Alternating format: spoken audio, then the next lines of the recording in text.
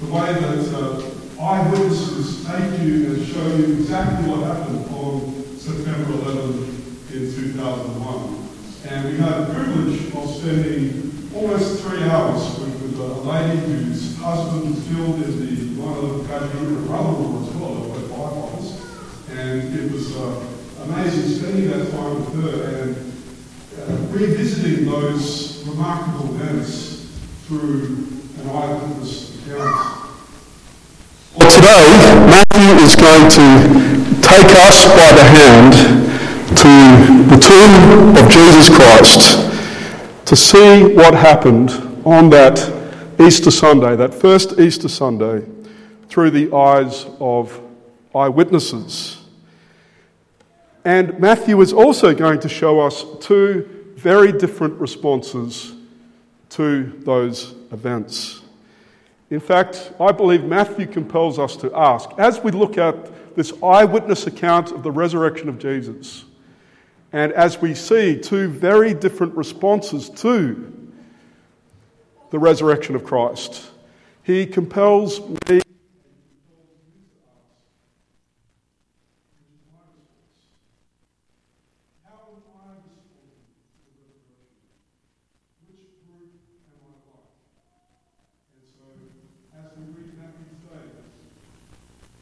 person. It's not just abstract history, it's personal. He wants you to ask that question. With whom do I identify in this account of Jesus' resurrection? And so here we are in Matthew chapter 28 at verse 1, and we read that after the Sabbath, at dawn on the first day of the week, Mary Magdalene and the other Mary, this is not the mother of Jesus, this is the mother of James and Joseph, she's referred to back in chapter 27, they went to look at the tomb. And so it is a sunrise. We are witnessing a new day, a new dawn, a new era. And why is it then that we only have these 2 ladies who are coming to the tomb of Christ? Why just these 2 Marys? Where were the others? Well, we know that the disciples of Jesus were cowering in fear. And so at this point, let us honour the memory of these 2 brave women who came to the tomb of Jesus to tend to his body. Then Matthew tells us that there was a violent earthquake. For an angel of the Lord came down from heaven and going to the tomb, rolled back the stone and sat on it. And his appearance was like lightning, and his clothes were as white as snow. The guards were so afraid of him that they shook and became like dead men. Now, the Old Testament prophets said that earthquakes would precede the final judgment of God. And so this earthquake tells us that the last days of creation have begun, that a great separation, a great judgment was about to commence, was going to commence from that point. Humanity would be divided into 2, and we're going to see those 2 parts of humanity in this chapter. And the angel rolls back the stone and sits on it. And I love that little detail, that the angel sat on it. Why did the angel sit on the stone? Now, you might remember from your schoolyard fights. Do you remember those? Your schoolyard fights? When one boy has a little fight with the other and he defeats the boy, what does he do? How does he consummate the victory? He sits on the other boy, right? And that's the final desolation. Sitting, that's a symbol that this boy is conquered. He's out. He's sat on. And here we have this gravestone, which was a symbol of the permanency of death, has been rolled aside, conquered, and the angel sits on it as though to say, that's it. Death has been conquered by the man who came out of this grave. The guards, meantime, are catatonic. They're paralysed with fear, and we're going to return to those guards in just a moment. Now, before the stone was rolled shut, Jesus' body had been placed inside, of course, so that when the stone was rolled back, the body of Jesus should still have been there, right? His body had been placed in there, the stone was rolled shut, now the stone is opened, and the women, the guards, would have expected to see the body of Jesus still there. But the angel said to the women, "Do not be afraid, for I know that you are looking for Jesus who was crucified. He is not here. He has risen, just as he said. Come and see the place where he lay," past tense, where he was lying. He's not here in this place of the dead. You've come to the place of the dead to look for Jesus, and Jesus isn't in the place of the dead. He's risen. He's alive. And why have you come to the place of the dead to look for Jesus?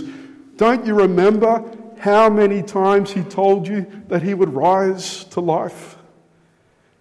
And as we read back through the Gospel of Matthew, we see in chapter 16, verse 21, that Jesus explained to his disciples that he must go to Jerusalem, that he must be killed, and on the third day be raised to life.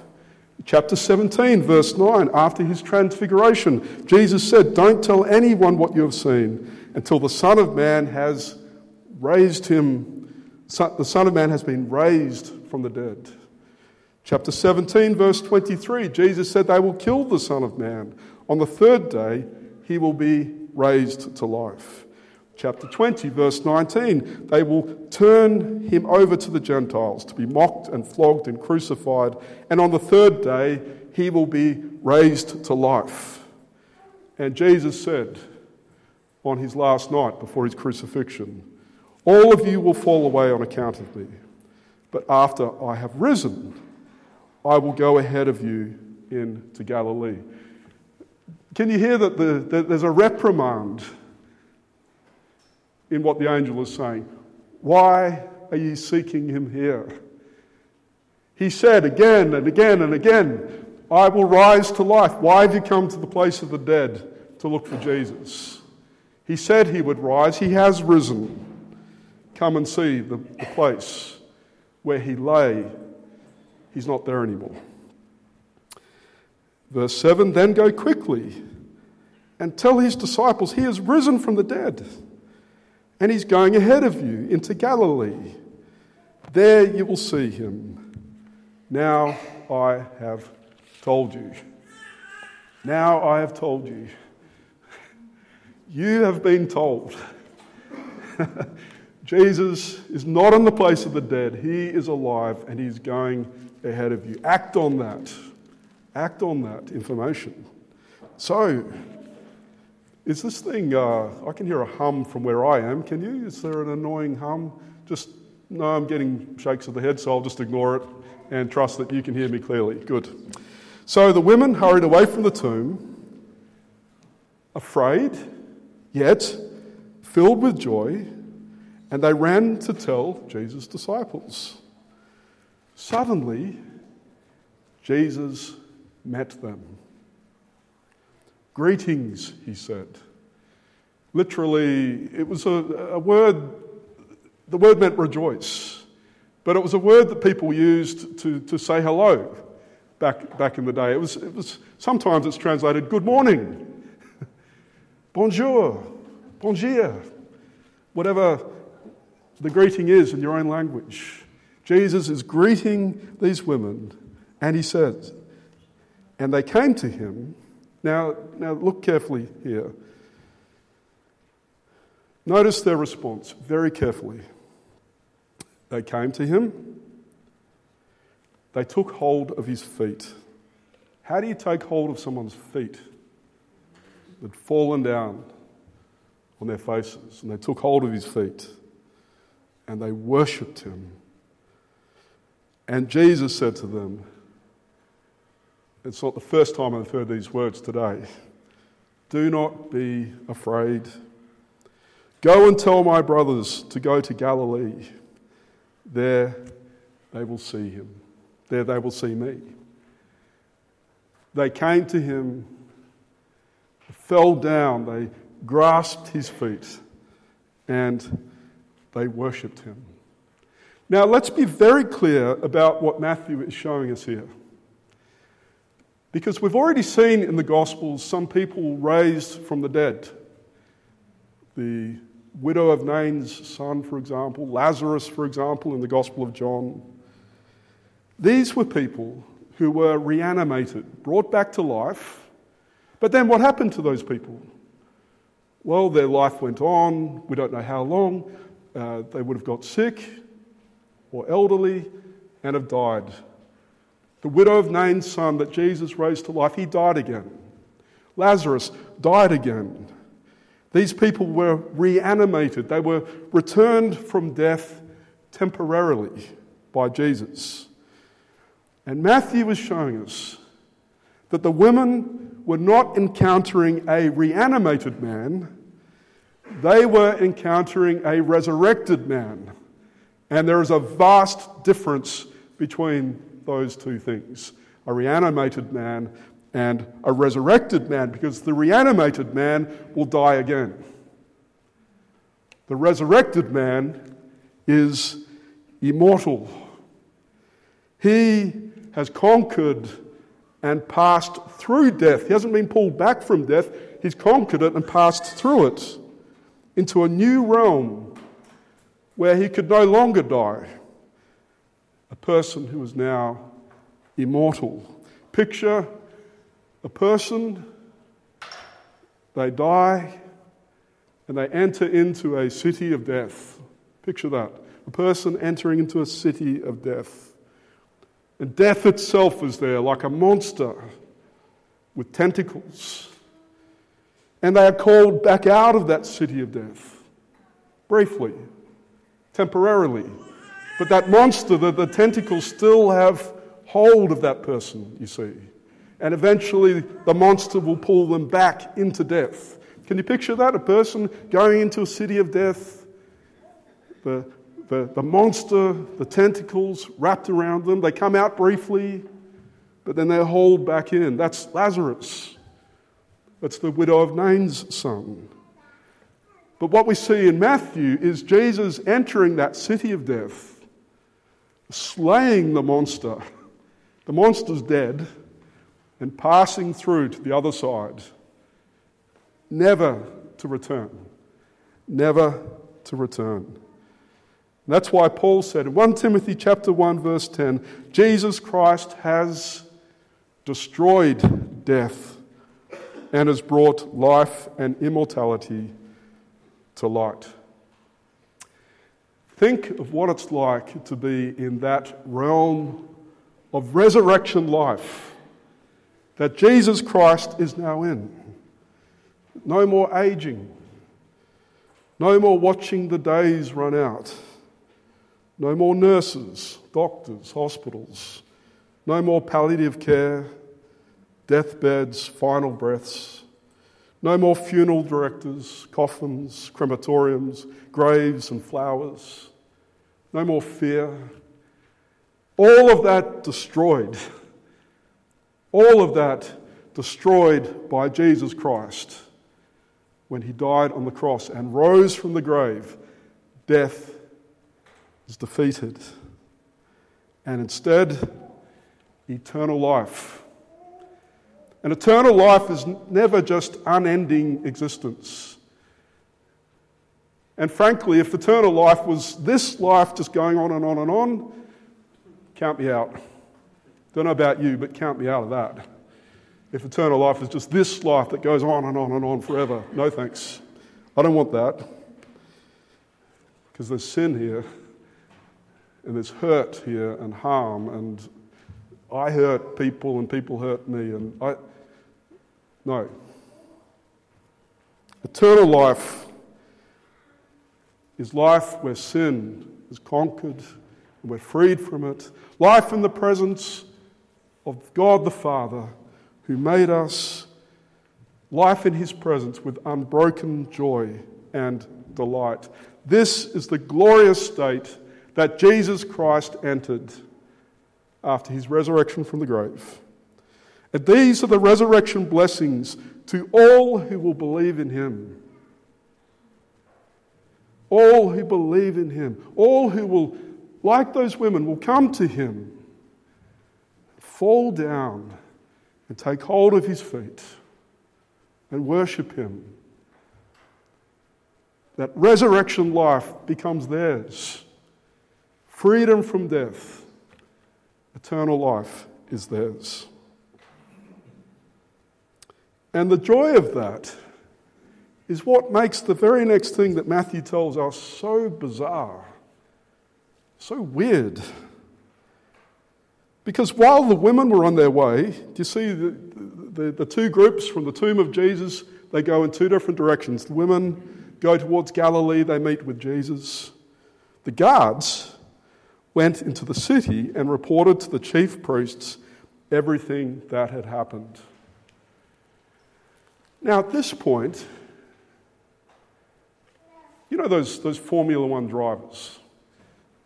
I hate car racing, but I've seen enough of the news to know what happens when they win the race. You know what happens when they win the race? They get up on the podium, and they're each given a big bottle of champagne, and they shake it up and pop the cork, and then they spray each other with champagne, and they're so happy, delirious. And I always think that must be really sticky, all that champagne, and who actually washes those clothes later? I guess those are the sort of things that go through my mind. But anyway, they're so happy. They're so happy they're spraying champagne all over each other. And this is what the chief priest should have been like, right? The guards should have gone back to the chief priests, the Pharisees, the leaders of Israel. He's risen. And they should have gone, yes. Break open the champagne. Because the Old Testament promised this. The Old Testament promised that Messiah would come and defeat death. Isaiah said it. Isaiah said that the Lord will destroy the shroud that enfolds all peoples, the sheet that covers all nations. He will swallow up death forever. Yes.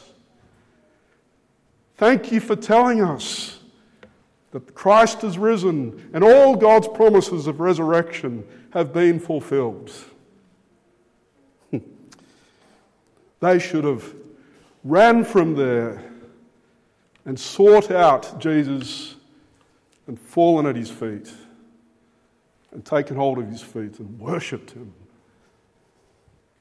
And they did nothing of the sort. When the chief priests had met with the elders and devised a plan, they gave the soldiers a large sum of money, telling them, "You are to say, his disciples came during the night and stole him away while we were asleep. If this report gets to the governor, we will satisfy him and keep you out of trouble." So the soldiers took the money and did as they were instructed, and this story has been widely circulated among the Jews to this very day. So instead of popping the champagne, they concoct a story. They had to pay the soldiers money, lots of money, because the soldiers risked their life.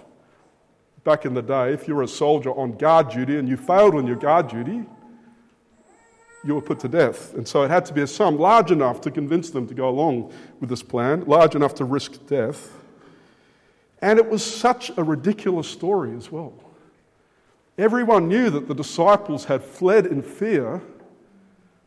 Even Peter, who seemed to be the bold one, even he wet the bed, didn't he? And fell to pieces when a servant girl said, "What, you were with Jesus?" No, I wasn't. Everyone knew that the disciples were frightened and had run away, and so the story was ridiculous, that they were now regrouping, found their courage, come back to the tomb, to overpower the guards, to free Jesus, roll back the stone. A ridiculous story.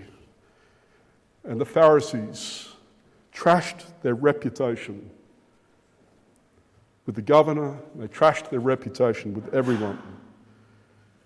Why? Why did they spend so much money? Why did they trash their reputation? Why did they concoct this ridiculous story? Why? You'd think if they were going to lie, that they would be lying for the good thing. You'd think that the religious leaders would be lying towards the resurrection, not away from the resurrection. That's what you'd think. Why did they lie? Why did they cook up this story?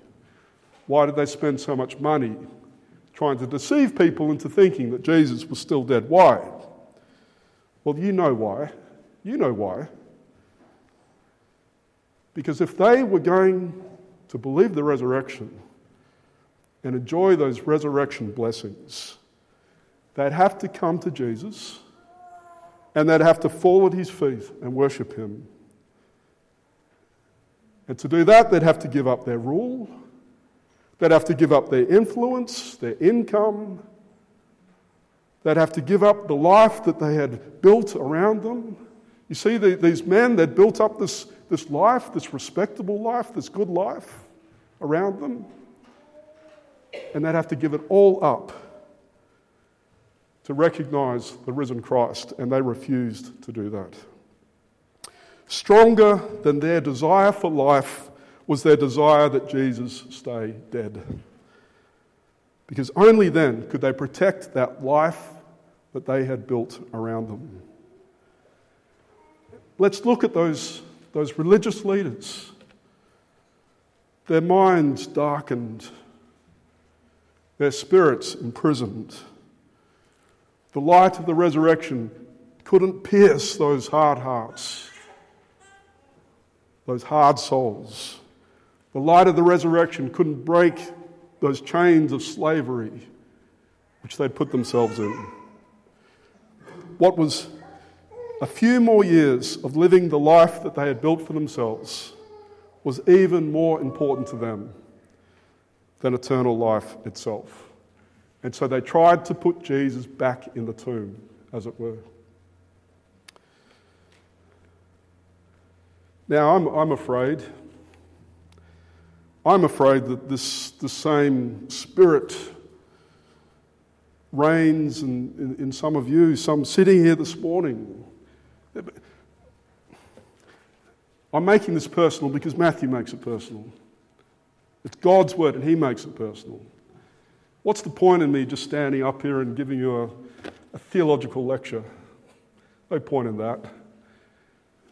God confronts you this morning and he says, how are you going to respond to the resurrection of my son? He's alive. How are you going to respond to my son who is alive, says God? And I'm afraid that some of us will be like the religious leaders, our minds trapped in darkness, our spirits chained, and all we see is a threat.